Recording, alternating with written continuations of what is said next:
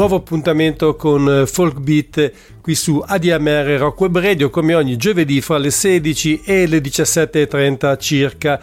In studio con voi Massimo Ferro per augurarvi una buona giornata e invitarvi all'ascolto della puntata numero 3 del secondo ciclo di questo programma, che oggi ospiterà, come preannunciato 7 giorni fa, Una De Rosa e Antonio Deodati, rispettivamente voce solista e tastierista, ma direi più che altro polistrumentista, ma anche principali autori, compositori di un gruppo lucano di nome Rena Nera, un gruppo che ha saputo elaborare una forma di world music estremamente personale, recuperando le tradizioni musicali del Mezzogiorno d'Italia e non solo, e soprattutto non solo quelle musicali ma anche quelle culturali e letterarie, per riproporle in una veste molto moderna e suggestiva, in cui l'uso dell'elettronica spesso risulta determinante. Con i due fondatori del gruppo, che ha all'attivo circa una decina di album, compresi quelli realizzati insieme a Leon Pantarei e al compianto Vittorio Descalzi, si parlerà in particolare dell'ultimo lavoro discografico L'uomo torna a mare, ma anche dei vari progetti televisivi e cinematografici che li hanno visti coinvolti in tempi recenti. Come mia abitudine, prima di avere con me i due ospiti di oggi, partiamo con l'ascolto di un paio di tracce tratte da quest'ultimo lavoro, a cominciare da quella intitolata Simmo Sud.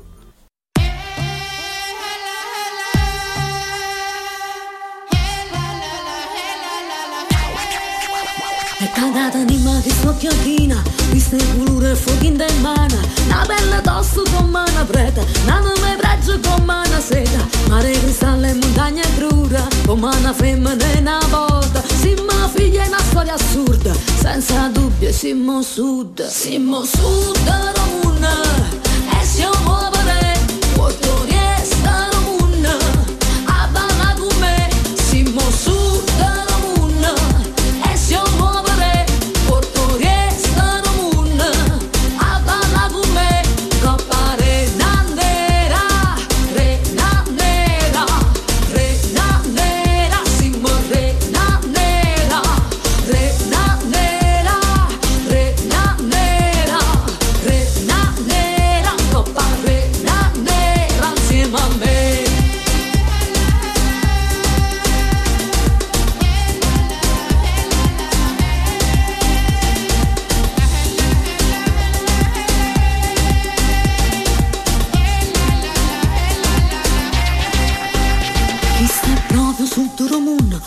Se manca si viene rimane, passa da mano in coppa coscienza, fatta una scorta e grande pazienza, e poca si muore, te fanno santa, e se si vive pochito sangue, che facciamo cosa assurda, pure perché se siamo sud, però una cosa se da capire, che siamo macchine e fantasia, ogni tragedia ne trasformiamo, e ci facciamo una poesia, noi a vita si chiama donna, pure se cosa non vanno buone, non esiste una legge eterna, cacciamo fuoco per passo odierno.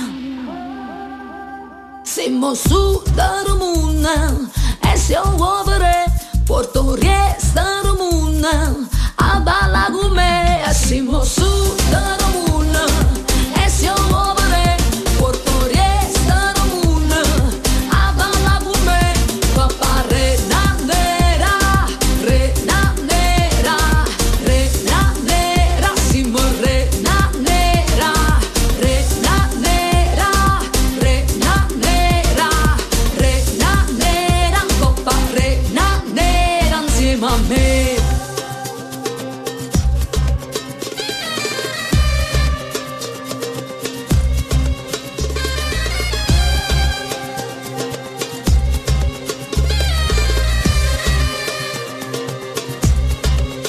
Stanno sempre centro del mondo, rinda bocca e tutto quanto, vanno a raccontare su sud. La voce si fa forte, un giornalare pure, che noi siamo una zavorra, senza condere l'igim, coppa e critica su nama.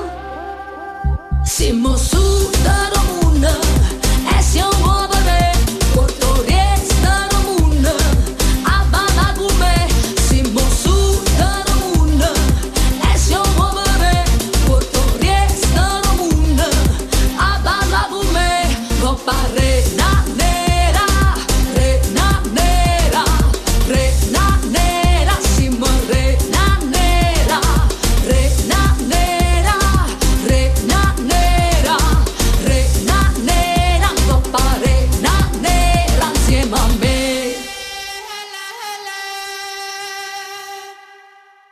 Era S02E03, Irena Nera, dall'album L'uomo resta mare. È un disco che, a differenza dei precedenti, esplora molto spesso tematiche che potremmo definire tranquillamente di carattere civile e sociale, senza però rinunciare affatto all'attaccamento alla propria terra, alla propria cultura, che è caratteristico di tutta l'opera del gruppo lucano. E come dimostra anche il brano che stiamo per ascoltare, a mio parere tra i più evocativi dell'album, nonché quello che anticipa l'arrivo di Una De Rosa e Antonio Diodati. Si intitola Luce dal Sud.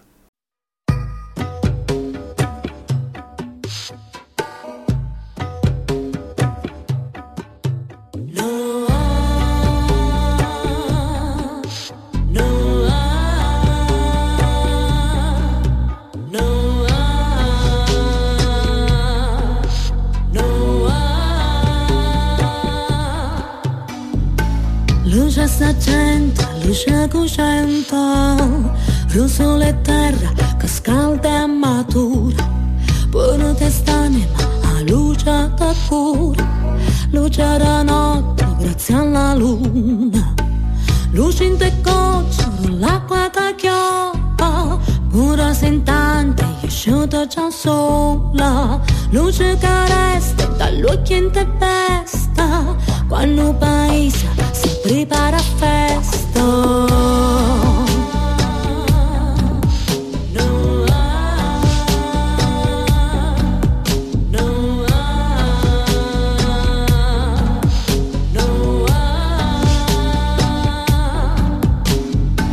Luce più bianca, poi nasce ancora, dentro sto sciume, calata all'odia, tu come me, guardo vacanto, verranno via dentro ogni cosa, ora se un male ci prova ancora, noi con sta luce faremo fuoco, tanto che forte che brucia sempre, noi siamo a luce e un male aperta.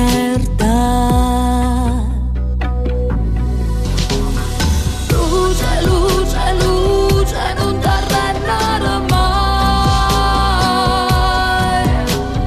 Luce, luce, luce, non ti fa mai stutare.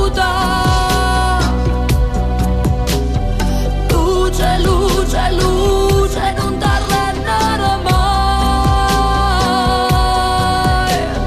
Luce, luce, luce, non ti fa mai stutare. Tu prima come me.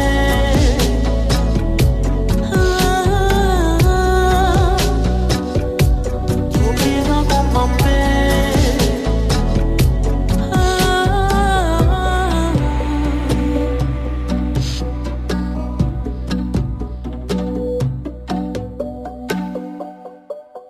No, no,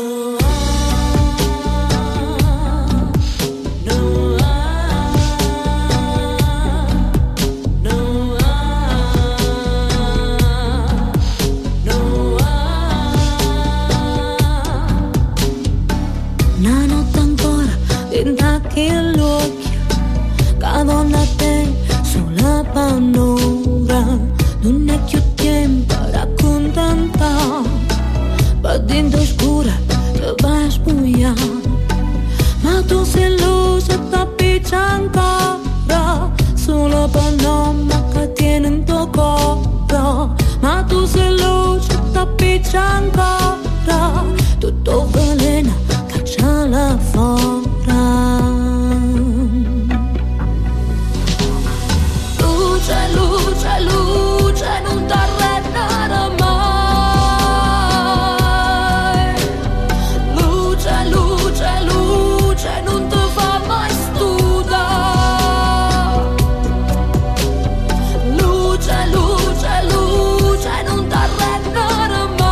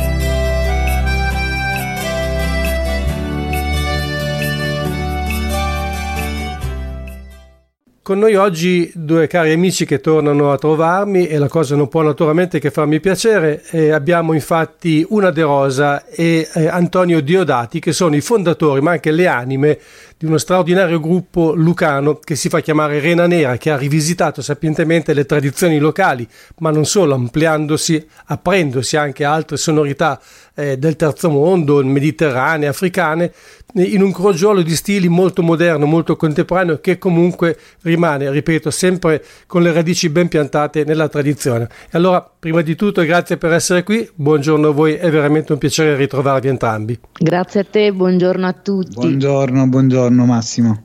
Allora, avete fatto 9 dischi praticamente in 10 anni, che non sono pochi, soprattutto di questi tempi in cui sappiamo che la discografia soffre tremendamente.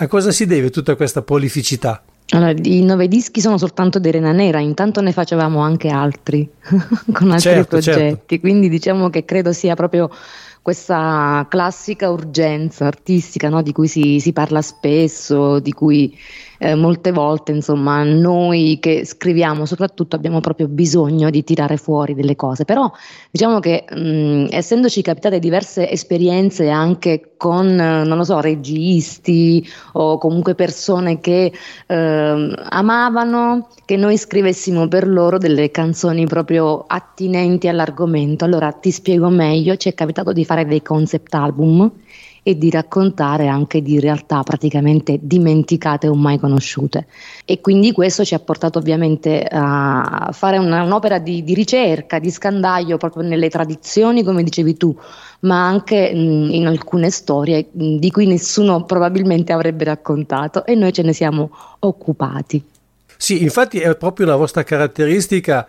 Forse in questo disco un pochino meno rispetto a quelli precedenti, ma andare a ricercare vecchie storie, vecchie leggende, tradizioni anche culturali e non soltanto musicali del sud, e estrapolarle, farle diventare diciamo una caratteristica delle vostre canzoni. Sì, questo è accaduto da sempre, da quando abbiamo iniziato, prendendo proprio spunto, diciamo, da quelle che sono le canzoni popolari, quindi partendo da quella musica molto semplice, no? Che veniva sicuramente eseguita nei momenti di collettività, ecco, anche da persone che non erano affatto musicisti o cantanti. Però poi siamo arrivati all'Uomo Torna Mare, che è proprio l'ultimo album che abbiamo pubblicato, che è un po' più viscerale rispetto agli altri, ma non nello stile magari del canto, che è meno forse impetuoso, però nell'affrontare alcuni argomenti attuali, sociali, almeno per quanto mi riguarda, sono stata un po' più cattivella, un po' più vera,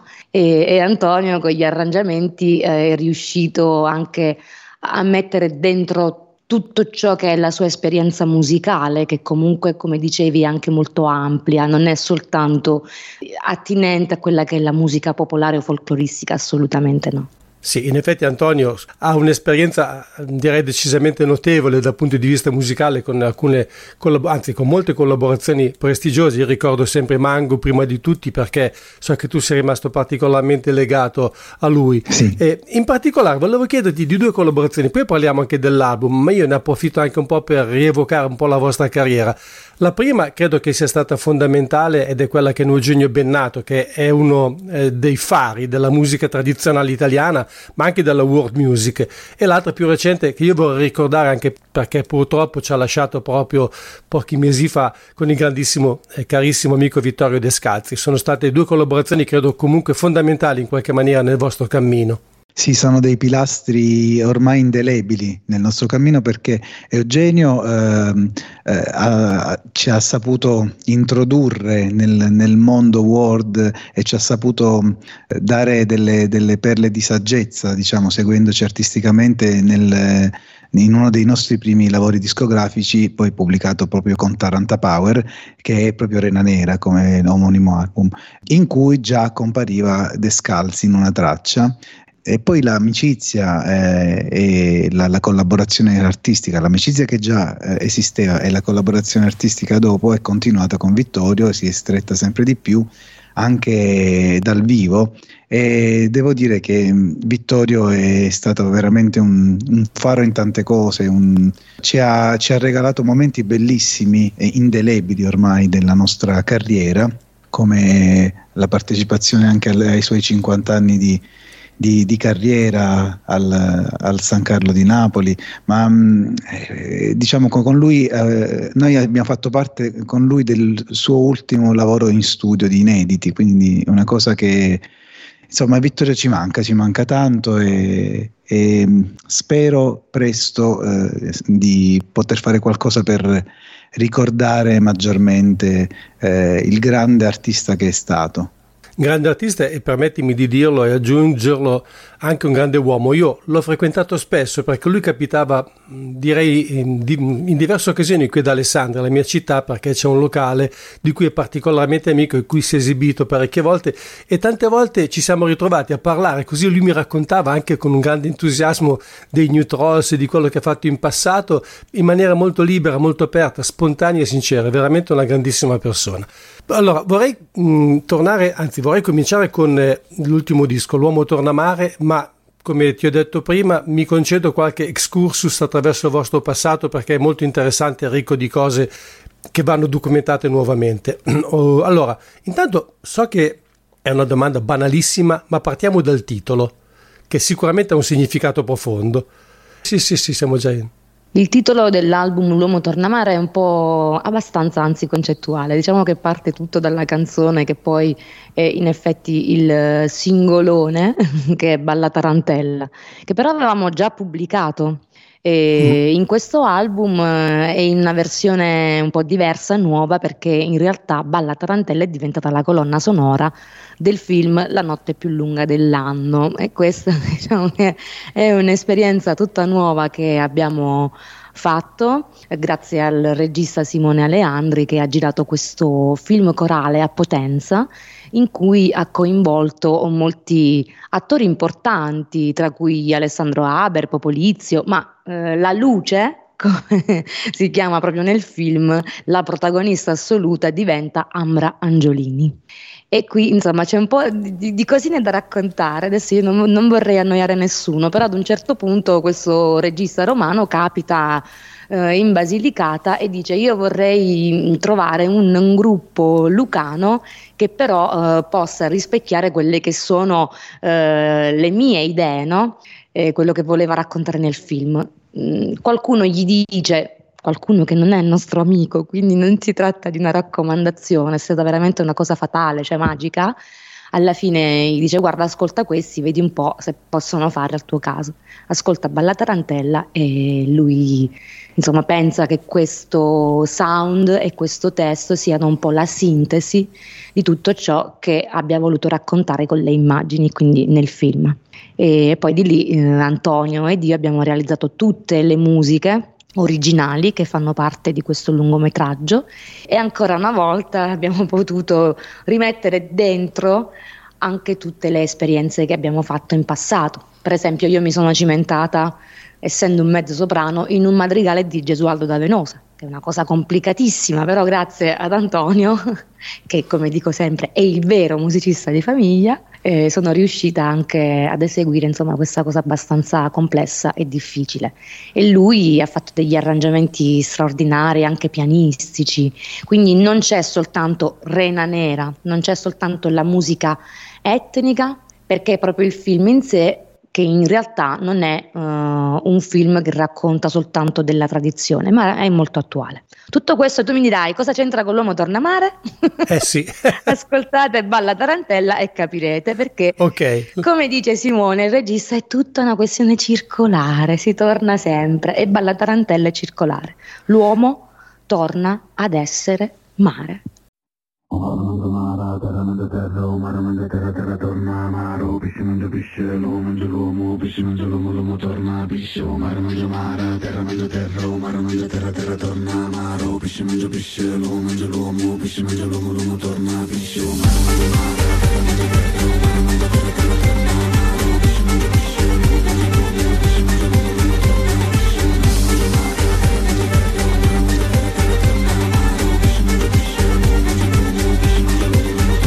l'uomo. Balla cervella, balla mentre balla ballarà, balla cucchia balla tarantella, balla mentre balla ballarà, balla mentre ballarà, balla mentre ballarà, balla mentre balla balla,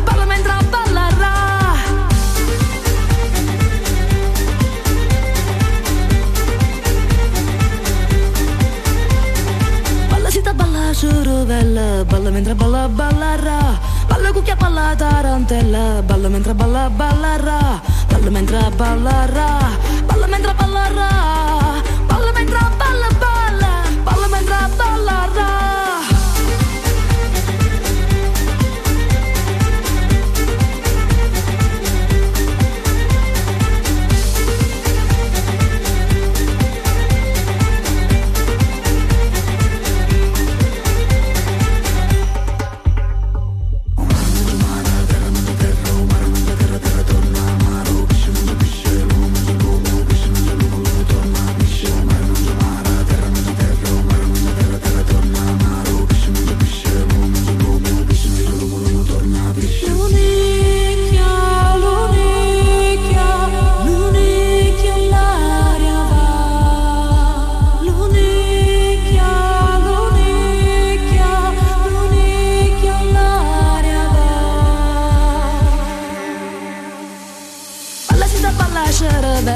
Balla mentre balla ballarà, balla cucchia balla tarantella, balla mentre balla ballarà, balla mentre ballarà, balla mentre ballarà, balla mentre balla balla, balla mentre ballarà.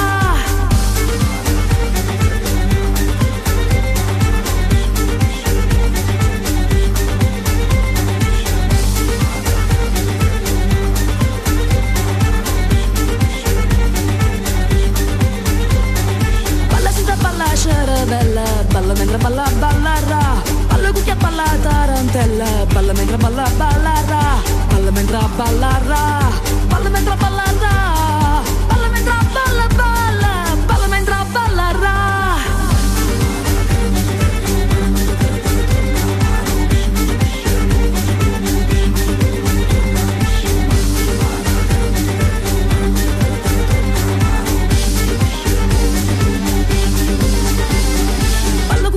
Tarantella.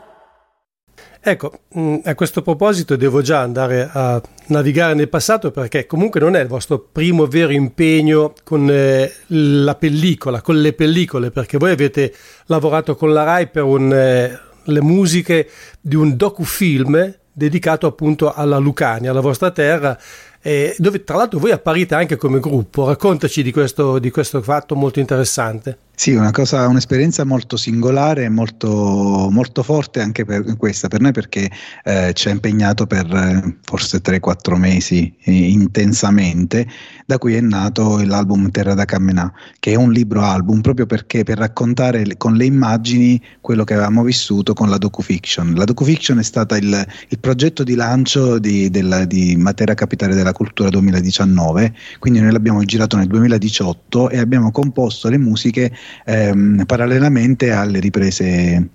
Pensa che delle volte il giorno prima facevamo la canzone, il giorno dopo la incidevamo con il contesto che ci proponeva Federico Cataldi, che è stato il regista e anche il Deus ex machina, diciamo l'ideatore di questa nuova formula di intrattenimento, che erano delle puntate, ben 8 puntate su tante tematiche della Basilicata: l'acqua, le risorse energetiche, la natura, le bellezze, la storia, la cultura, Federico II e tante altre chicche molto interessanti, in cui noi irrompevamo il brigantaggio, per esempio, irrompevamo nel racconto, che era di 20 minuti, con addirittura in due volte per puntata, con una specie di videoclip storico. Insomma, dietro c'era la rappresentazione storica, la ricostruzione storica girata nei posti clou della Basilicata, non so, le tavole palatine,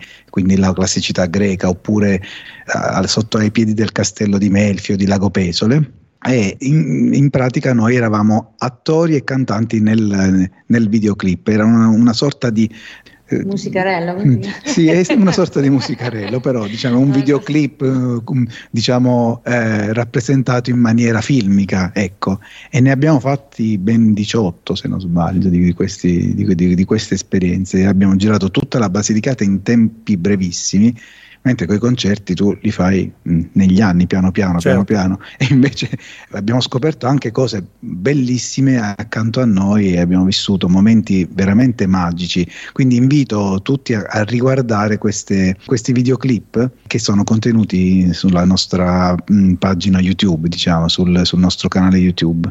Si apprezzerà anche la genialità anche di Federico Cataldi, a cui tra l'altro è dedicato il nostro libro album Terra da Camminà. Adesso io vorrei tornare a parlare di L'uomo torna a mare, ma tu continui a fornirmi degli spunti per argomenti del passato, perché hai citato anche il libro fotografico che molto gentilmente poi mi hai inviato, esattamente però quasi un anno dopo l'ultima intervista che abbiamo fatto, perché il libro è del 2020, ma noi avevamo già parlato del disco nel 2019 in un'occasione in cui appunto ci siamo ritrovati.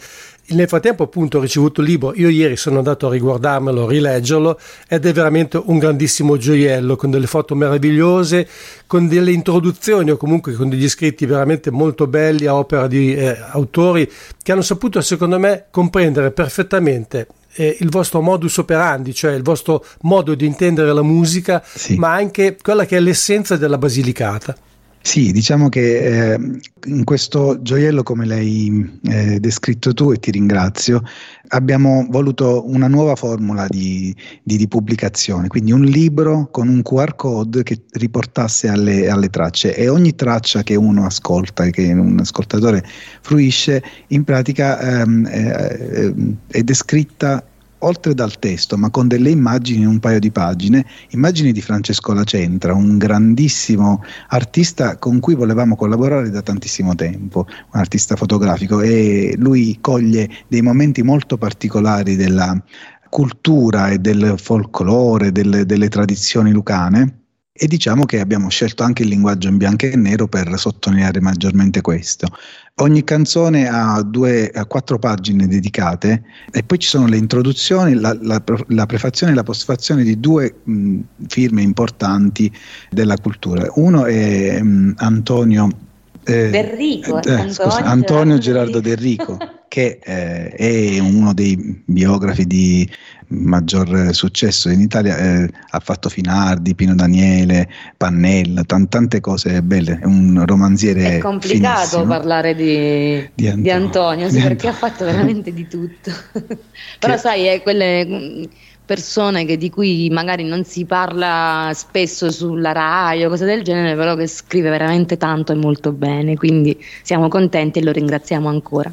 E poi c'è la postfazione di un critico letterario, un docente dell'Università di Perugia, che è una cara amica, che è Yvette Marchand, che ha voluto dipingere la nostra musica con le sue parole, e anche analizzare i nostri testi, che tra l'altro sono stati trascritti in un metodo molto particolare, con l'ADL, che è l'alfabeto dei dialetti lucani, che è stato, diciamo, brevettato e inventato in seno agli studi dell'Università della Basilicata da Patrizia Del Puente e il suo dipartimento di glottologia. Quindi noi abbiamo voluto dare anche un senso accademico al nostro lavoro attraverso tutte queste cose. Poi abbiamo tutte le parti introduttive anche dei brani di Pierpaolo Grezzi, che è il nostro percussionista, ma è anche un bravo scrittore, un romanziere, e quindi ha voluto descrivere ogni canzone dicendo anche il perché, raccontando al pubblico il perché quella canzone era stata messa lì in quel modo e con quelle parole.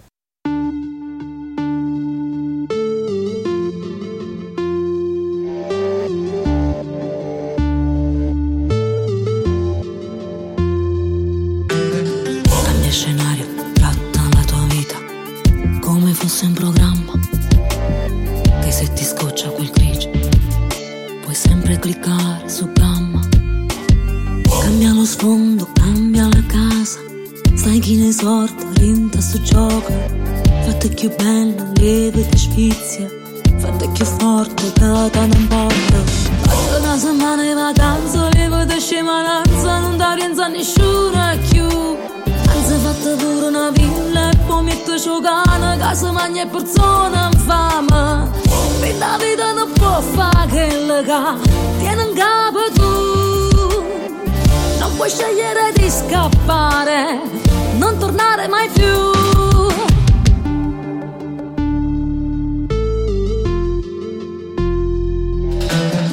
Sì papà, io te lo prometto, che stasera rientro presto, mentre bacio guardo l'orario, come cavolo vola il tempo. Non mi sento mai libera, i piccioni e sacca, poi mi dicono che l'età ma fa schifo sta società.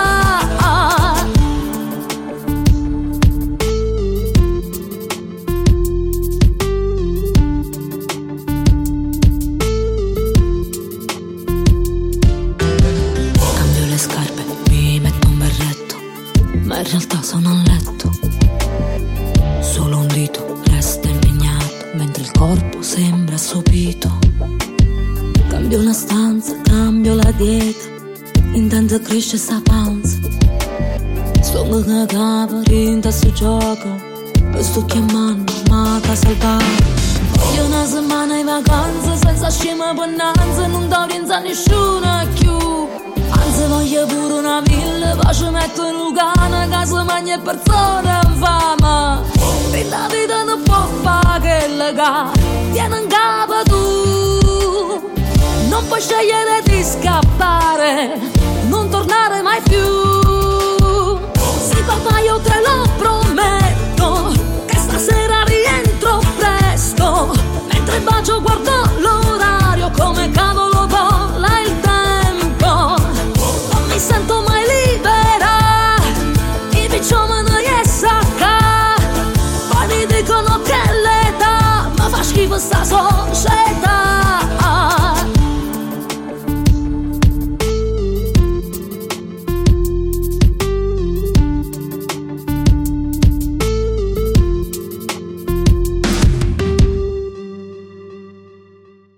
Ecco, questo libro Terra da Cammenà, che ricordiamo edito da Brigante Editore di Lagonego, è sicuramente il modo migliore, a parte ovviamente visitare la Calabria, la Lucania sul posto, è il modo migliore per cominciare a conoscere il vostro paese, la vostra regione. Questo libro vi rende veramente onore, perché è davvero un progetto eccezionale.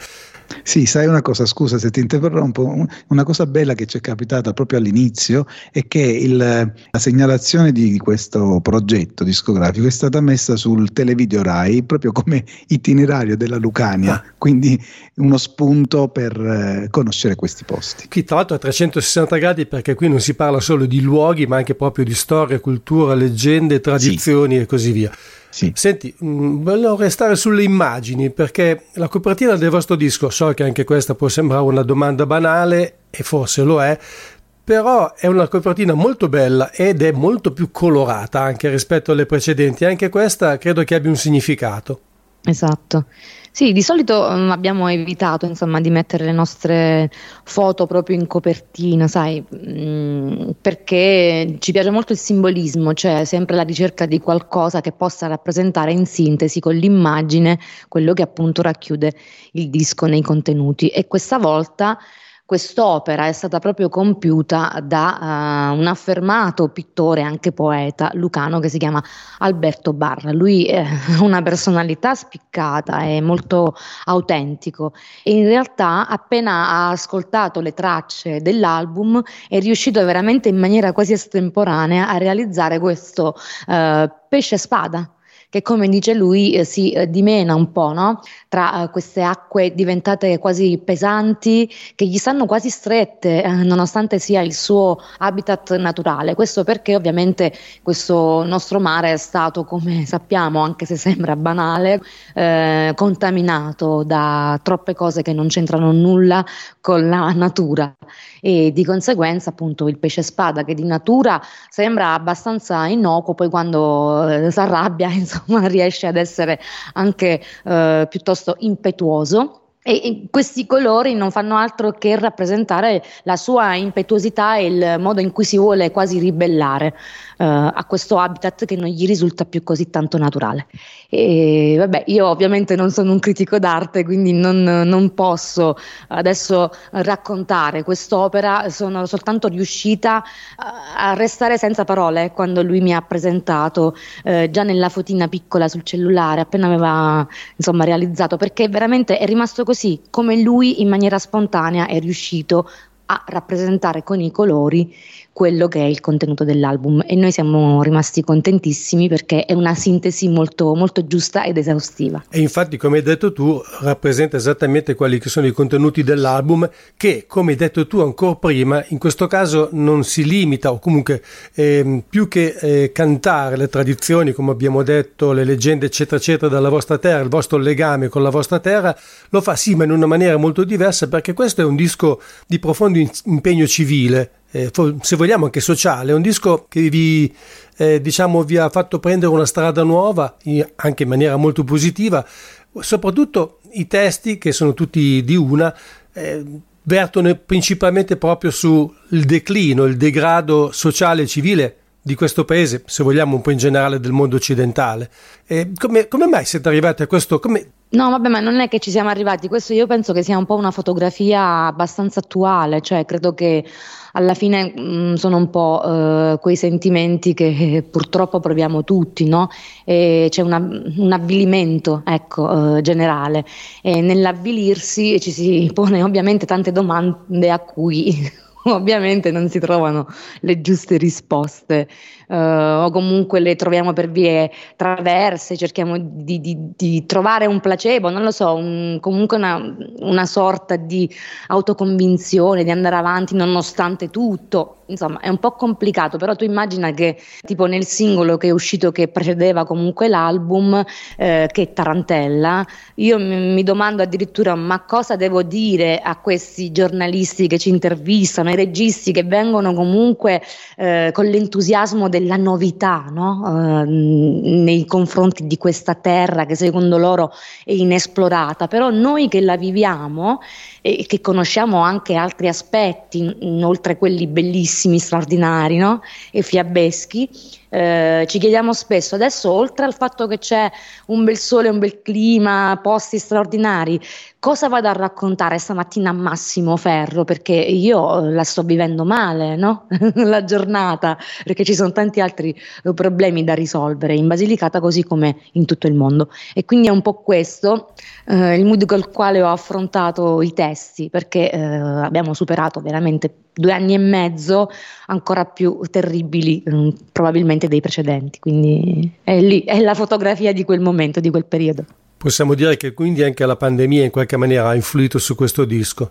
Sicuramente, perché io immagino che pensavo di non essere neanche più una cantante, cioè mi sono completamente persa, nello stesso tempo mi sono ritrovata di più, sicuramente come madre, come moglie, però mi sono dedicata veramente così tanto ad altre cose che in un certo senso io non riuscivo neanche ad avere più il coraggio di tornare sul palco, o comunque ritenevo tutto ciò che facevo come artista, tra virgolette, molto superfluo, ecco, perché dico che ce ne facciamo di tutta l'arte, del cinema, dei testi, delle canzoni, dei libri, che cosa dobbiamo farcene?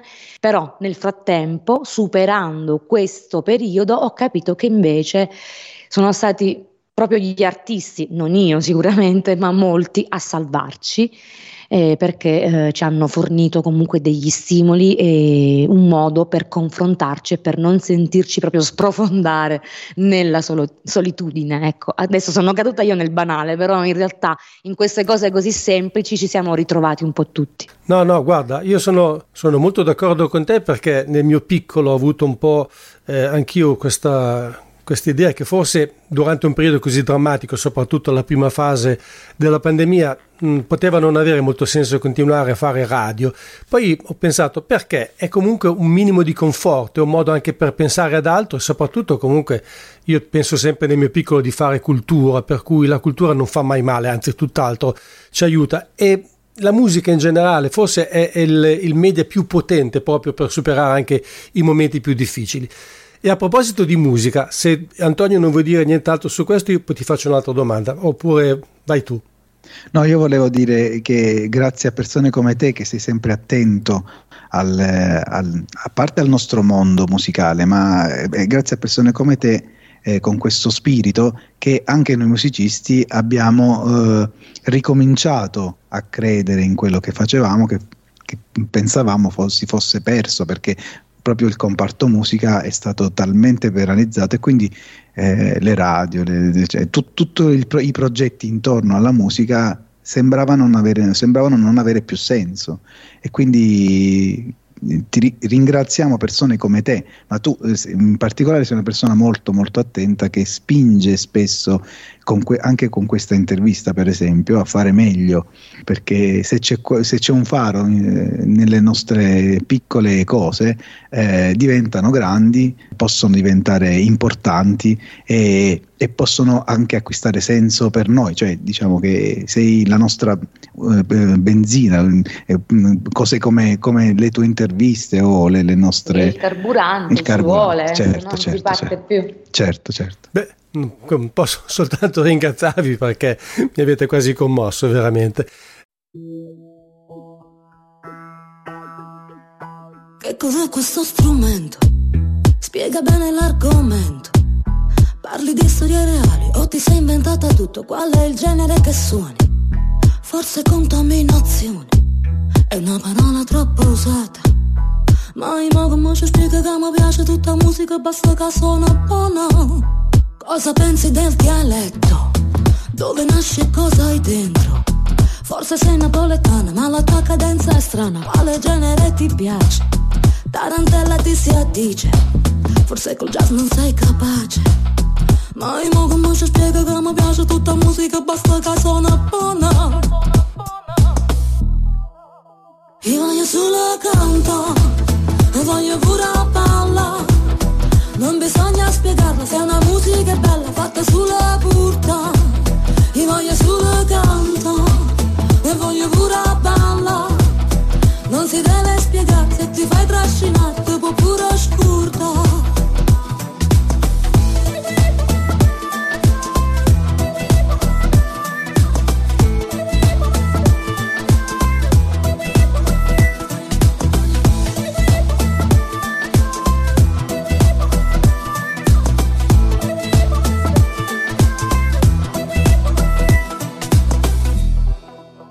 Se mi dicono sì scemi, non mi fanno proprio niente. Se mi toccano i bambini, mi trasformo in una belva, perdo tutte le ragioni. Certo non sono regina, se ti faccio una mappina. Ma io come ci spiega che crescendo in mezzo a strada io mi sono difesa buona. Ma non mi pensare proprio, tanto è inutile non gioco. Odio la competizione, poi con te non ci sta sfizio. Fare a gara per te è un vizio. Mentre io sto qui a cantare, mi diverto e tu stai male. Ma in modo modo spiega che sono fesso e contento e che la musica sto buona. Io voglio solo cantare e voglio pure ballare. Non bisogna spiegarla, se una musica è bella fatta sulla purta. Io voglio solo cantare e voglio pure ballare. Non si deve spiegare, se ti fai trascinare ti può pure scurtare.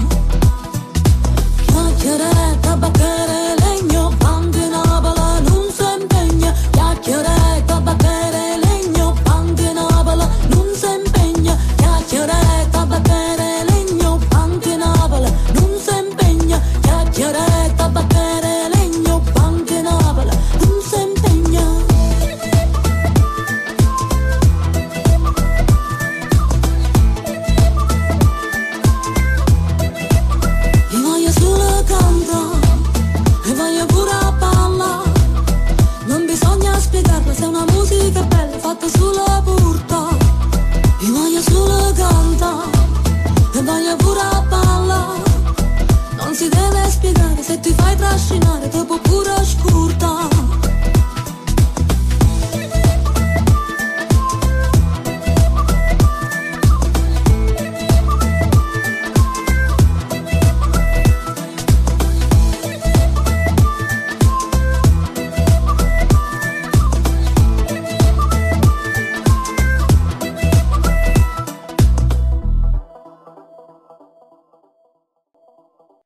Però questo disco è in certo senso, credo, ma è una mia sensazione, figlio della pandemia anche per un altro motivo, perché è un album che sembra quasi fatto in casa. Io so che tu hai, come molti musicisti diciamo di un certo rilievo, un tuo studio personale, e infatti in questo disco io trovo che ci sia molta più elettronica che in passato. Ora tu sei un tastierista che sa maneggiare molto bene qualunque tipo di strumento a tastiera, soprattutto i sintetizzatori, che è sempre impiegato in maniera, se non massiccia, comunque consistente nei lavori precedenti del gruppo, ma qui ce n'è molta di più e ci sono meno strumenti acustici, almeno mi sembra, rispetto ai vostri lavori precedenti. Sì, diciamo che è una scelta. Allora è una scelta perché dopo Terra da Camminà era proprio un'esigenza, che è molto acustico. Terra da Camminà, in realtà noi facciamo proprio questa world elettronica, diciamo così, no? Diciamo era un'esigenza nostra di modernizzarci, tra virgolette, avere un suono più libero che rispecchiasse quel momento, diciamo così. Non era un'esigenza o una impossibilità di avere delle cose elettroniche, acustiche a fianco a quelle elettroniche. Ci sentivamo così in quel momento e avevamo sempre, sai, quel sogno nel cassetto che vuoi aprire. Ecco, l'abbiamo fatto, siamo andati su questo tipo di sonorità per scelta, non per costrizione o impossibilità. Tant'è che 2 tracce che dovevano essere dell'album, che sono finite nella compilation La notte più lunga dell'anno, che fra poco sarà su Rai, dopo essere stata al cinema in tantissime sale italiane a febbraio, e su Sky e tutte le piattaforme, Amazon eccetera eccetera, Sky Cinema eccetera eccetera. Sono 2 tracce ancora più elettroniche, ancora più quasi dance, quasi house, quindi sono state messe in quel contesto perché erano parte del film, però ritenevamo poi di esagerare troppo dall'altra parte. Quindi infatti abbiamo un po' esagerato. Infatti poi alla fine non è che le ho promosse, come si suol dire, più di tanto, perché sì, è sicuramente un'altra parte, in questo caso egoisticamente parlo di me, però forse dal vivo molte cose, anche quest'estate ad esempio durante il tour, non riuscivo a cantare alcune tracce dell'Uomo torna a mare, perché mi sentivo strana, fuori luogo. Cioè le persone si aspettano comunque questa immagine un po' più classica, no? Della musica popolare, ti rapportano comunque alla donna con la gonna lunga, i capelli neri, effettivamente un po' come sono io, questa immagine mediterranea, e alcune tracce dell'Uomo torna a mare stonavano completamente con quello che erano le aspettative, o comunque quelle che abbiamo creato noi negli anni, quelle aspettative lì. E allora no, dai, no, non le facciamo. Nel soundcheck provavo, non so, Montagna e Munnezza, che c'è questa traccia, no? Cattivissima. Non riuscivo, no vabbè, non la facciamo neanche stasera e non l'ho mai cantata, non avevo il coraggio. Quindi c'è questa doppia personalità anche un po' mia, proprio nell'affrontare determinate cose. E vorrei tornare, se dovessimo fare un altro disco, ma non lo so se faremo un altro disco, vorrei tornare un po' più all'essenza, diciamo. Se ti può far da consolazione questa cosa, abbiamo in mente un progetto molto molto acustico e mediterraneo nelle sonorità, perché nel frattempo dopo la pandemia ci siamo ricongiunti anche con il nostro chitarrista Massimo Catalano, che salutiamo, oggi non è qui con noi, e in pratica queste sonorità serviranno per un progetto in cui ci divertiremo, diciamo così, però non ti anticipo nulla. Però così mi metti curiosità, però non è giusto. Se poi non realizzo le cose poi mi dispiace. Ecco, no, come dice il nostro attuale regista, prima di farle le cose non si dicono. È vero. Però noi stiamo lavorando. Comunque adesso non so quale sarebbe stata la tua prossima domanda, Massimo, ma siccome io sono quella che lavora con le parole, mi piace anche chiacchierare, e allora stiamo lavorando ad un progetto teatrale, ad uno spettacolo teatrale con Gerardo Placido.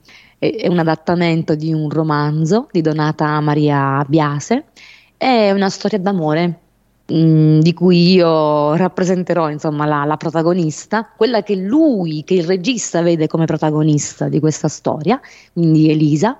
e con noi ci sarà l'attrice pugliese molto molto famosa, anche insomma lavora veramente tanto tra fiction per la Rai, insomma il teatro, fa tante cose, Cinzia Clemente, che salutiamo, e ovviamente ci saranno Irena Nera. Quindi questa volta io non sarò soltanto nella veste di cantante, però ci saranno anche Irena Nera, quindi Antonio Deodati e Massimo Catalano. Io spero tanto, insomma, che riusciremo a fare più date possibili e portare in giro questo spettacolo. Per quanto riguarda gli strumenti acustici che mi pare di aver individuato, a meno che non fossero campionati, c'è uno strumento a fiato che non ho capito se è una ciaramella o una zurna in 2 brani, di sicuro in Si mo sud, mi pare l'ud in Inganni e favole e qualche percussione qua là. E pare quasi che la chitarra non esiste in questo disco, se c'è è un po' sovrastata comunque dalle tastiere. C'è no, la chitarra c'è ed è di supporto ritmico, è quella acustica. Poi c'è l'ud, certamente, c'è il duduk, che è un duduk però stavolta campionato, ma molto come quello che si usa nelle colonne sonore, diciamo così. C'è il saz. Sì. Questo l'ho visto, l'ho sentito. C'è il saz. Però è vero il saz. Sì, è vero il saz. Il saz, le chitarre sono vere, che sono suonate da suo fratello Marco Deodati, che è uno strumentista molto molto in gamba. Si fa un assolo che tarantella, in cui c'è anche una ciaramella vera, però usata a mo' di campione, di sample, ma è vera.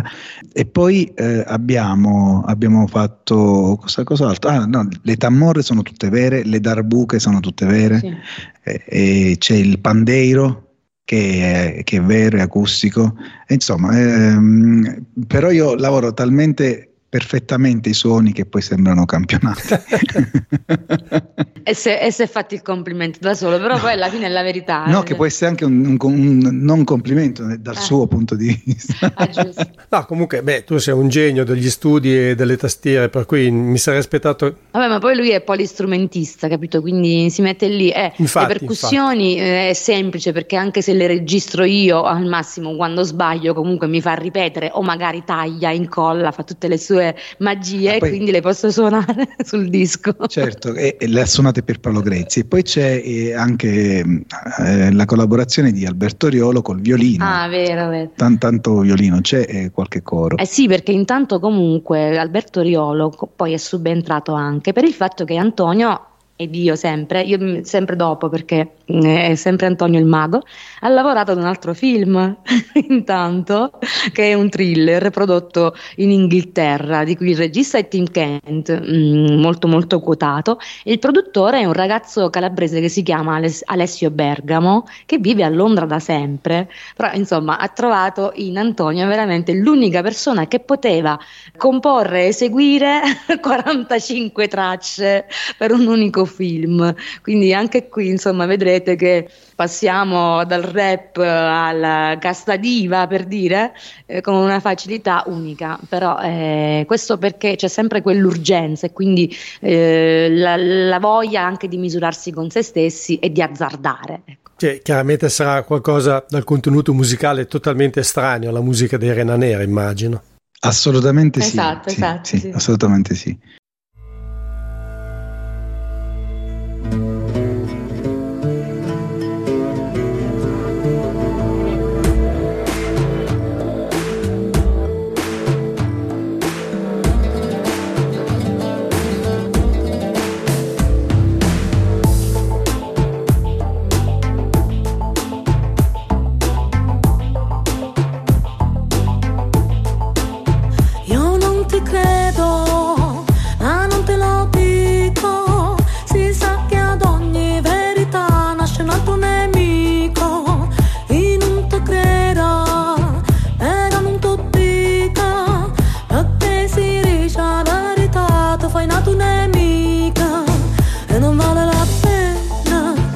Pugnali alla schiena, si combatte soltanto quando sai che col tempo puoi cambiare le cose. Io e tendere a sta cosa, si ne riesce da ridere, si ne fa loro fare, però con un chiacchiero, che non si fanno trovare. In ogni favole, noi ci vorremmo anche credere, lasciando fare respirare.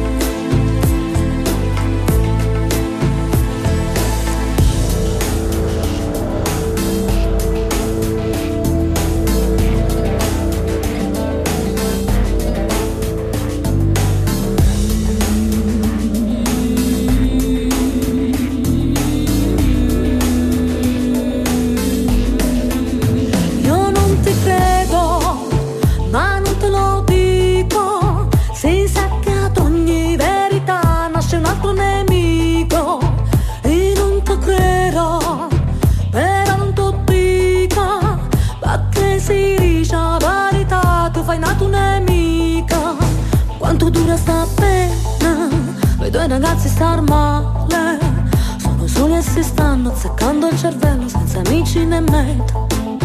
Però io già sta quieta, si ne riesce da ridere, si ne fa loro fallo, però qua non chiacchierà, nessuno ti può aiutare. Inganni e favole, non ci vorremmo anche credere, ma c'è da far respirare. Inganni e favole, non ci possiamo più credere, ma c'è da far respirare.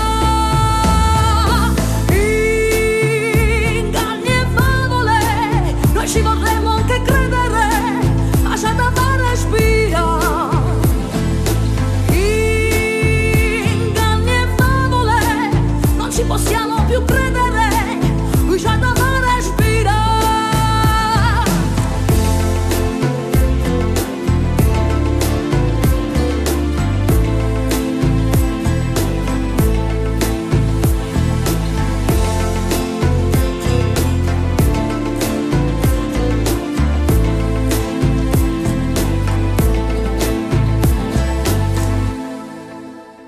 Ecco, ho notato che voi firmate, allora, le musiche sono sempre firmate da entrambi e i testi sempre da una. Quanto contributo però dà effettivamente una alle musiche? Io sono comunque una compositrice, quindi diciamo che in realtà, guarda, ti spiego un po' la formula. Abbiamo due formule quando iniziamo con una nuova traccia, ecco, chiamiamola così. Quella che piace di più a me è quando Antonio mi fornisce una struttura ritmica o comunque anche un solo suono da cui lui parte, che mi stimola, mi ispira, e lì costruisco io attorno la melodia e il testo contemporaneamente.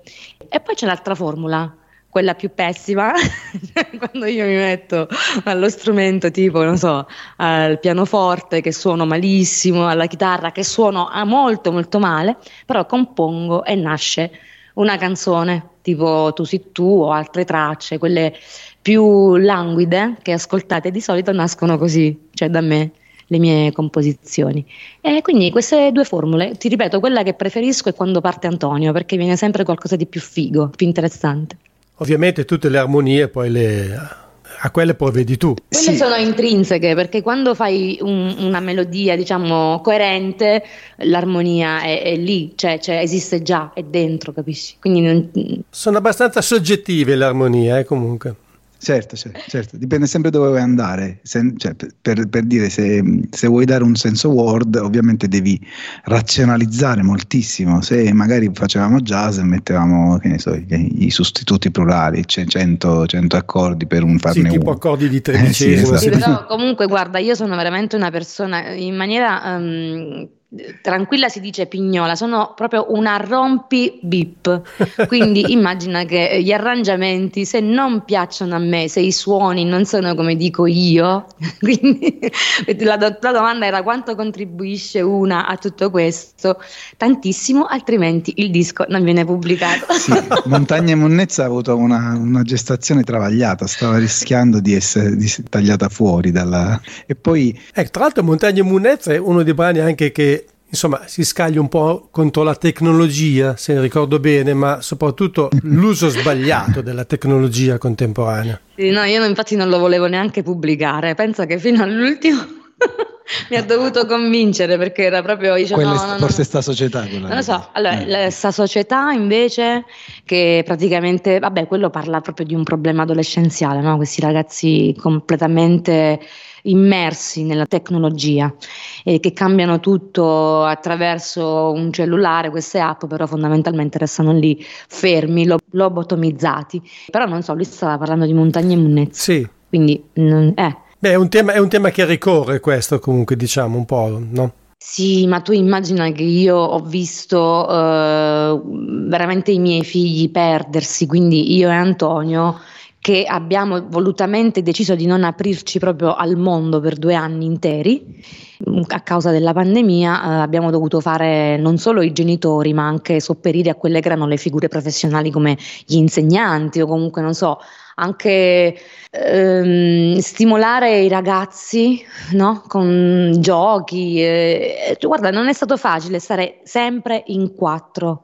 per 2 anni consecutivi. Io credo che loro abbiano sofferto veramente molto, però abbiamo praticamente sofferto una fobia, una sorta di fobia, oltre poi al problema reale, no? Del Covid, però noi l'abbiamo vissuta un po' in maniera troppo profonda, forse. E tutte le tracce che ascolti, i testi non fanno altro che raccontare un po' questo, a parte poi vabbè le cover che abbiamo volutamente inserire, tipo Fatma dei Alma Megretta, perché io ne parliamo dopo, aspetta. Magari sì, ok, non voglio okay, no, perché volevo chiederti a proposito dei testi, che mi pare che, se ricordo bene, avrei dovuto riascoltare i vecchi dischi ma non avevo il tempo per farlo, ma mi sembra che mai come in questa occasione avete usato spesso l'italiano, sì, incrociandolo con i dialetti perché voi ne usate più di uno, anche perché sì, in Lucania, come in ogni regione d'Italia, ci sono più dialetti all'interno della stessa, sì, esatto, dello stesso territorio. Ecco, com'è nata questa idea? Non lo so, io Luce dal Sud per esempio è interamente in dialetto, che si avvicina molto a un suono lucano, diciamo, come dialetto, come lingua, e le altre sono più campane, come inflessione, associate all'italiano. Non lo so, forse perché io sono tornata un po' indietro con i progetti con cui ero partita, erano un po' così. Poi mi sono avvicinata dopo al mondo lucano, anch'io l'ho scoperto, work in progress, insomma, no? Strada facendo. Ma in realtà io parto proprio da questo tipo di linguaggio che trovate in L'uomo torna mare, quindi mi sento nella mia comfort zone, è come mi esprimo poi quotidianamente, capito? Sia in napoletano che in italiano, io quando parlo sono proprio così, e quindi ho cantato in maniera più naturale possibile. Ecco, una buona risposta, direi. Invece per quanto riguarda le cover, ci arriviamo. Ecco, intanto Balla Tarantella vi siete autocoverizzati, scusate questo terribile neologismo, perché è un brano che appunto era nel vostro secondo album, se ricordo bene, Rena Nera, quello che si chiamava, forse si chiamava solo Rena Nera, non ricordo. Sì. Comunque era il secondo album, su questo sono certo. Sì. Che addirittura poi avete fatto in 2 versioni in questo disco. Allora, Balla Tarantella 2022 e Balla Tarantella Slow Remix. Quest'ultima versione devo dire che di etnico ha veramente poco. Zero, diciamo questi fanno parte proprio del film La notte più lunga dell'anno, e per esigenze filmiche abbiamo dovuto realizzare queste 2 versioni in questo modo. Tra l'altro ce n'è anche una strumentale nel film, che è Balla Tarantella instrumental version, e diciamo che il film parte proprio con un DJ in macchina, e quindi diciamo che l'idea era quella di avere un sound un po' alla Gigi Dag, e la stranezza, io poi non voglio mai essere scontato quando faccio le cose, è quella di riprendere Balla Tarantella in una versione remix, quindi era un'esigenza proprio filmica, quindi l'ho proposto al DJ, al regista Simone, ed è impazzito per questa cosa, ha detto va bene, vada per questa, e l'abbiamo inserita come bonus track, infatti è la 10ª traccia che chiude l'album. Diciamo che con questo album siamo un po' più vicini alle persone, sono infatti messe tantissime musiche nel film, che è un film che uscirà adesso in TV a dicembre, quindi è nato da questo album. Forse dovevano essere tanti singoli, ma io ho il vizio di fare gli album, quindi questo è il motivo per cui ci sono queste 2 versioni strane. Tra l'altro la versione 2022 perché proprio per avvicinare alle sonorità di tutto l'album ho fatto un restyling delle tracce, diciamo così, nulla di più. Tra l'altro è un brano che voi avete co-firmato insieme a Eugenio Bennato, mi pare opportuno ricordarlo. Sì.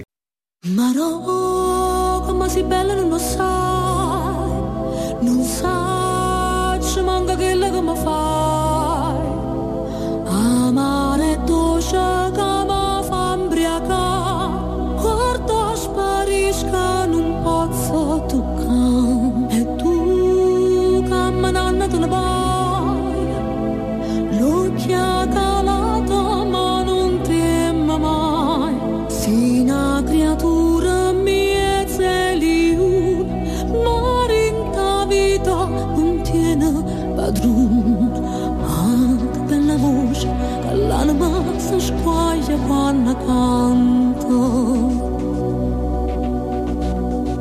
anche per la voce non sa se so diavolo so santo.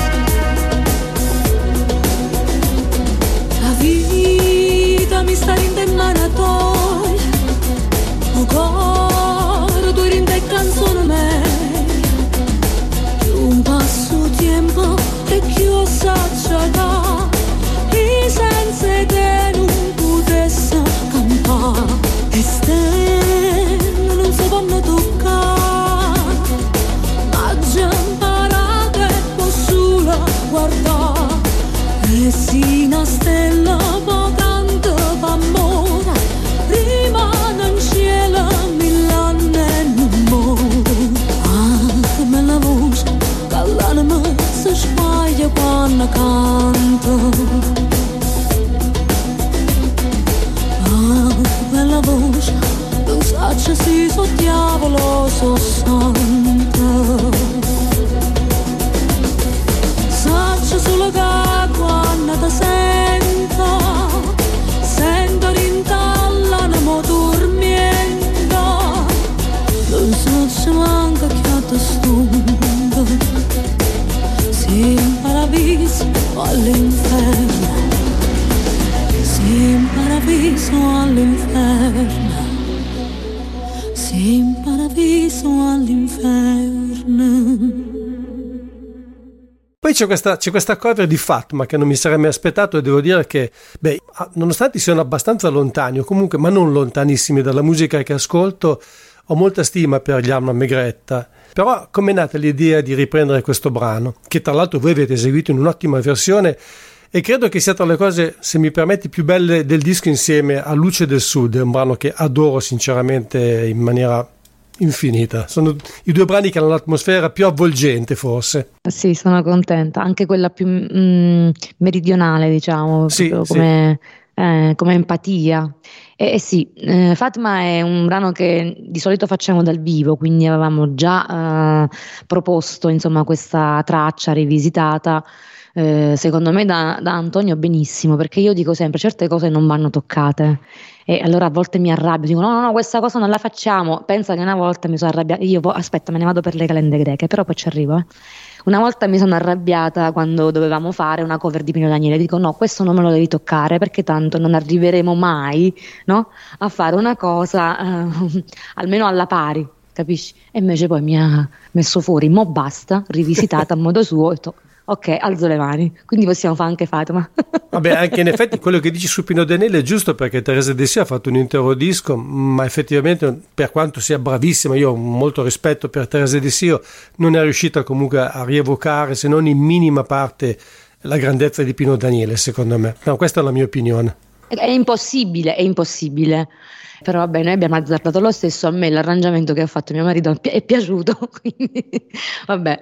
E Fatma è la stessa cosa, io non potevo immaginare, capito? È un brano che adoro sin da ragazzina, da adolescente, e quindi niente, mi piaceva, insomma, far capire anche da dove parto e quindi perché arrivo poi all'Uomo Tornamare, capito? Perché tu immagina, allora, ovviamente io vengo associata alla musica lucana e questa cosa per me è spettacolare, grandiosa, io ringrazio sempre i lucani per avermi adottata, ma in realtà io quando ascoltavo La gatta mammona non sapevo che fosse di Antonio Infantino, nella mia ignoranza partivo comunque da 99 Posse, capito? Perché vengo da quel sound, da quel mondo, quindi ho scoperto dopo, ci sono arrivata a capire che fosse di Antonio Infantino, però ecco mi piaceva in questo disco sottolineare quali sono le mie radici. Giustamente. Mi è piaciuto, probabilmente io ho apprezzato in maniera particolare i brani più slow, più lenti, insomma, del disco, perché mi è piaciuta molto anche Inganni e favole, anche per il testo, è un'ottima canzone. Anche perché ci sono queste armonie che incontrano un po', adesso non vorrei essere troppo presuntuosa, però si incontrano con delle armonie jazz, no? Le blue note cosiddette, che io adoro, anche se facendo la musica popolare, spesso dice vabbè non c'entra niente col jazz, quindi comunque chi canta la musica popolare da noi si dice non sape cantare, no? Allora un po' qui invece, ecco, partendo proprio dal fatto che ho composto io queste melodie, Luce dal Sud, Inganni e favole, parto quindi da una composizione melodica invece che ritmica, mi sono spinta un po' e mi sono rincontrata, ecco, con quella che ero nel passato. Invece l'ultima cosa di cui vi chiedo in maniera specifica è Basta che suona buona. Io l'ho trovata quasi come una sorta di vostro manifesto personale, di come intendete voi la musica.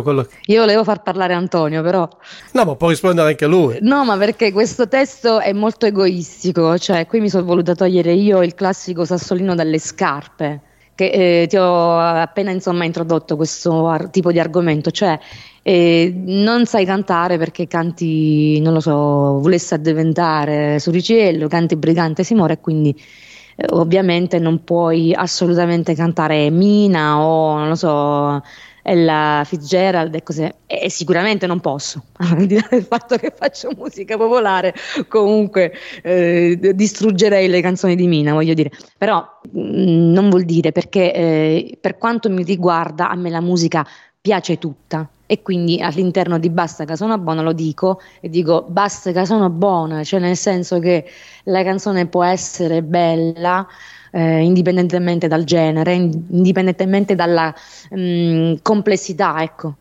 del brano stesso, anzi a volte più sono semplici le cose ma fatte con coerenza, più vengono bene. E col cuore anche, come fate voi, direi.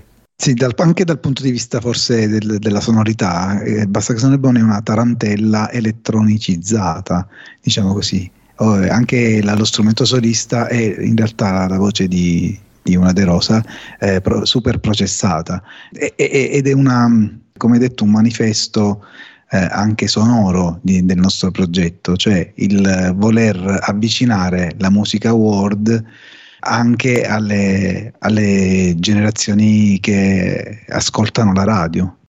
A me basta una penna, alla vecchia maniera. Non sopporto il PC, scrivo come Ricky, soprattutto silenzio. Se non mi concentro, già è difficile entrare nella testa degli altri, far tendenza e cultura nella stessa canzone. È un'impresa un po' ardua, ma pochi se ne fotto. Se pure non sto buono, se pure non sto buono.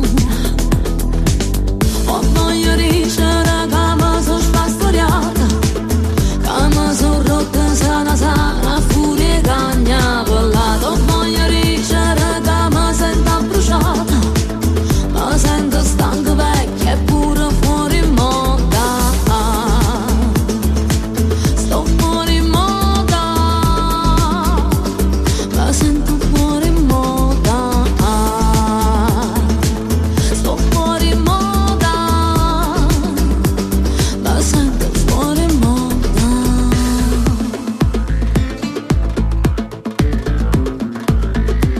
Siendo fuori sta guerra, ci vuole un cuore fiero, poi non chiamare sempre, non potevo fare più niente mentre il mondo farnesce. Non dormiamo più tempo, siamo tutta fatica. Ama mi sa sto mondo, figlia puoi realizzare, suona senza bellezza. Che montagna e bellezza, siamo pesci in arezza, ma diciamo sto buona, niente soddisfazione, ma chi non ci va bene, ma nessuno sta buona, nessuno è contento, nessuno è felice, però non si dice. Ho voglia di cercare, che mi sono spastoriata, che mi sono rotta sana, furia e cagna parlata. Ho voglia di cercare, che mi sento bruciata, ma sento stanca vecchia e pure fuori moda. Ma diciamo sto buona, sto montagna e monnezza, nessuno è contento, nessuno è felice, però non si dice. Ho voglia di cercare, che mi sono spastoriata, che mi sono rotta sana, furia e cagna parlata. Ho voglia di cercare, che mi sento bruciata, ma sento stanca vecchia e pure fuori moda. Sto fuori moda, ma sento fuori moda. Sto fuori moda, ma sento fuori moda. Sai che c'era un famoso critico inglese che diceva che un ottimo modo per avvicinare diciamo un pubblico inesperto, poco attento alla musica popolare tradizionale, è proprio quello di renderla ballabile, però sempre con dei testi molto intelligenti, voglio dire, quindi non banale, non sciocca, non semplicemente musica da ballo, ma qualcosa che va oltre, quindi in un certo senso ci ritrovi un po' anche tu in questo. Sì, ma poi il nostro maestro mondiale è Peter Gabriel che sta promuovendo progetti proprio come questo, che ne so, i Babloots per esempio, con la sua Real World. Sono tutti progetti del genere, nel senso che i tempi ti portano anche l'ascolto radiofonico oppure Sì, la io fruizione immaginavo musicale. quando ha detto questa cosa Battiato, che è veramente uno su Sì. tutti, cioè ha fatto quest'operazione proprio di cui parlavi tu, no? Rendere fruibile veramente dei testi di cui devi andare a dire, oh caspita, adesso devo andare a leggere, mi devo informare, però intanto già stavi ballando, quindi questa è veramente un'operazione straordinaria, no? Senti, un'ultima cosa, prima di congedarvi, avete mai pensato a un disco di soli brani tradizionali, però riarrangiati secondo il vostro gusto, il vostro stile? No. Voi avete praticamente sempre fatto quasi brani appunto che provengono dalle vostre penne, dalle vostre composizioni. Sì, a parte Cooper, ritornella. No, musiche tradizionali popolari no, però ci siamo avvicinati secondo me alla musica un po' più difficile che esiste proprio in tutto il mondo, che è quella napoletana classica. E lì veramente poi ci siamo misurati con noi stessi, ci siamo divertiti. Io non so quanto possa piacere questo album che si chiama Sta voce a mia, perché abbiamo effettivamente cambiato un po', a volte anche le armonie di questi brani classici. Se vi va, insomma, andatela ad ascoltare. E lì abbiamo fatto soltanto cover, se non sbaglio, non ci sono affatto dei brani nostri, esatto. Questa è stata un'esigenza mia di voler cantare delle cose classiche in maniera per niente invece accademica. Probabilmente avrò sbagliato tutto l'album, perché poi riascoltandolo dico Madonna, cosa ho combinato. Però sì, se vi va di capire anche quando facciamo delle cose brutte, potete andare ad ascoltare Sta voce mia. Però tu adesso hai acceso una lampadina, quindi vedremo, magari, perché no? Potrebbe essere interessante. Sì, certo. Senti, ricordate prima di salutarci anche il vostro sito internet dove seguirvi attraverso la rete in modo da seguire, da conoscere i vostri movimenti, i vostri concerti. Lo devo dire io. Ma aspetta, non è finita la domanda, volevo anche citare gli altri componenti del gruppo, se ne esistono ancora tanti, perché sul vostro sito ho visto che l'unico menzionato è Massimo Catalano, ma mi pare che voi dal vivo vi ho visto in diversi filmati, siete molti di più. Allora, attualmente siamo tre. Siamo tre perché vogliamo andare sulla parte elettronica della ritmica e inseriremo più strumenti a corda acustici nel prossimo futuro. In realtà già la tecnologia ci aiuta, perché insomma usiamo strumenti che riproducono tanti altri strumenti anche dal vivo, anche sulle chitarre.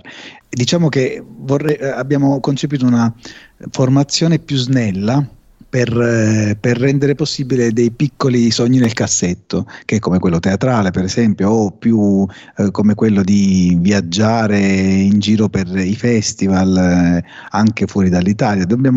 Vorremmo anche fare questo, diciamo che poi c'è anche una sorta di vedi, anche la pandemia ha cambiato tanti scenari, si sono fatte delle scelte e quindi noi tre abbiamo scelto la musica per la vita e quindi questo sarà la base del nostro futuro. Poi collaborazioni negli album, in questo album hanno partecipato anche Gaetano Stigliano alle chitarre e al mandolino, che non abbiamo nominato prima, quindi agli album collaborano tante persone, tanti musicisti che apprezziamo e che coinvolgiamo volentieri, però poi nei live cerchiamo di rendere... Sì, diciamo che cerchiamo... Allora abbiamo proprio scelto, come diceva lui, anche una questione umana oltre che professionale, quindi abbiamo scelto di stare con Massimo Catalano, così come con Pierpaolo Grezzi, che quest'estate purtroppo ci ha seguito pochissimo, perché comunque lui in realtà è un insegnante universitario, è uno scrittore e quindi ha fatto filone parecchie volte quest'estate, però dovremmo essere in linea di massima in 4 sul palco. Il sito internet e poi ci salutiamo. Il sito internet è www.renanera.it oppure Facebook, dove siamo Rena Nera con la pagina ufficiale. Mi pare che siamo anche su Instagram ogni tanto, però sporadicamente perché io sono anziana e quindi uso male. YouTube invece potete trovare tanto materiale. Beh, certo che se sei anziana tu, io posso allora andare già al geriatrico perché ho almeno 20 anni più di te comunque. No, ma sono proprio pigra in questo senso. Diciamo. Ecco. Va bene, io vi ringrazio perché è stata come sempre una bellissima chiacchierata. Era da un po' che non riuscivo ad avervi entrambi, per cui è stata una duplice bella chiacchierata. Grazie veramente di cuore per essere stati con noi. Siete stati gentilissimi e carinissimi come sempre. È sempre un piacere con te, Massimo. Ciao a tutti, buona musica. Ciao, buona musica anche a voi. A presto, ciao ciao.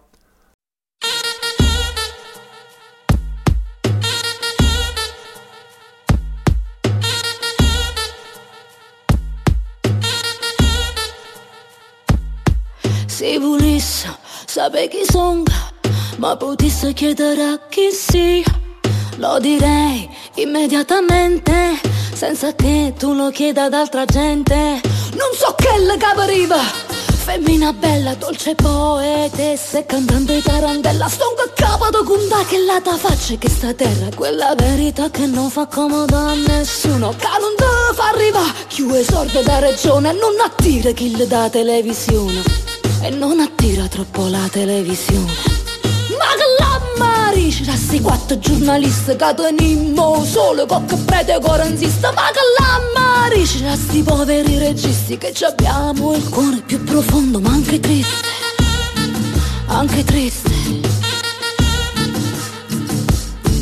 Come bella terra, a tu campame è troppo bella, c'è puzzame fame, ma tenima tarantella. Come bella terra, a tu campame è troppo bella, c'è puzzame fame, ma tenima tarantella.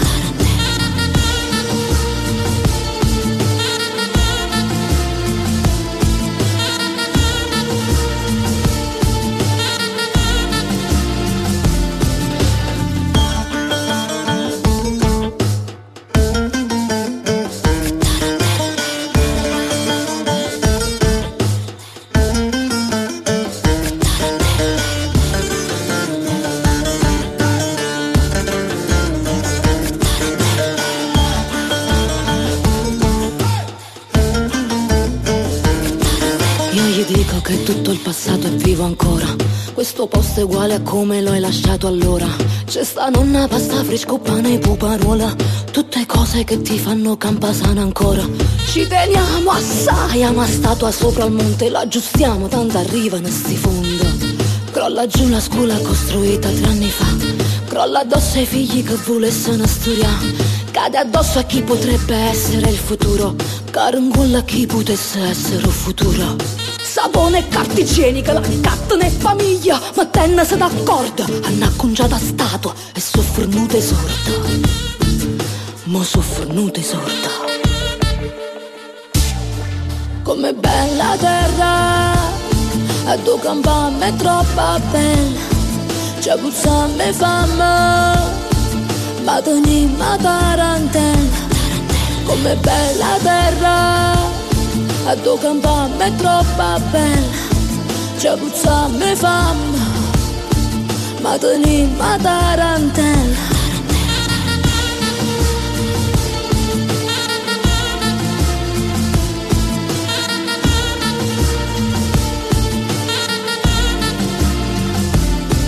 Come bella terra, a tu campame è troppo bella, c'è puzzame fame, ma tenima tarantella. Come bella terra, a tu campame è troppo bella, c'è puzzame fame, ma tenima tarantella. Che tarantella, da non confondersi con Balla Tarantella 2022, che in pratica abbiamo ascoltato quasi al principio dell'intervista, è l'ultimo brano dei Rena Nera tratto dal loro album L'uomo torna a mare, in programma questo pomeriggio. A rappresentare il gruppo oggi erano con noi i due fondatori, Una De Rosa e Antonio Diodati, che voglio ringraziare ancora per la loro partecipazione. Posso già anticiparvi che la prossima settimana torneremo di nuovo al sud per parlare con Mauro Durante, leader di uno dei gruppi storici del folk revival italiano, nonché i veri iniziatori del fenomeno riguardante la riscoperta della taranta e altre tradizioni pugliesi. Mi riferisco ovviamente al canzoniere grecanico salentino. Questo però fra 7 giorni. Intanto spero abbiate gradito questa puntata di Folk Beat, che vi ricordo è un programma di ADMR Rock Web Radio ideato e condotto in studio da Massimo Ferro ogni giovedì fra le 16 e le 17:30.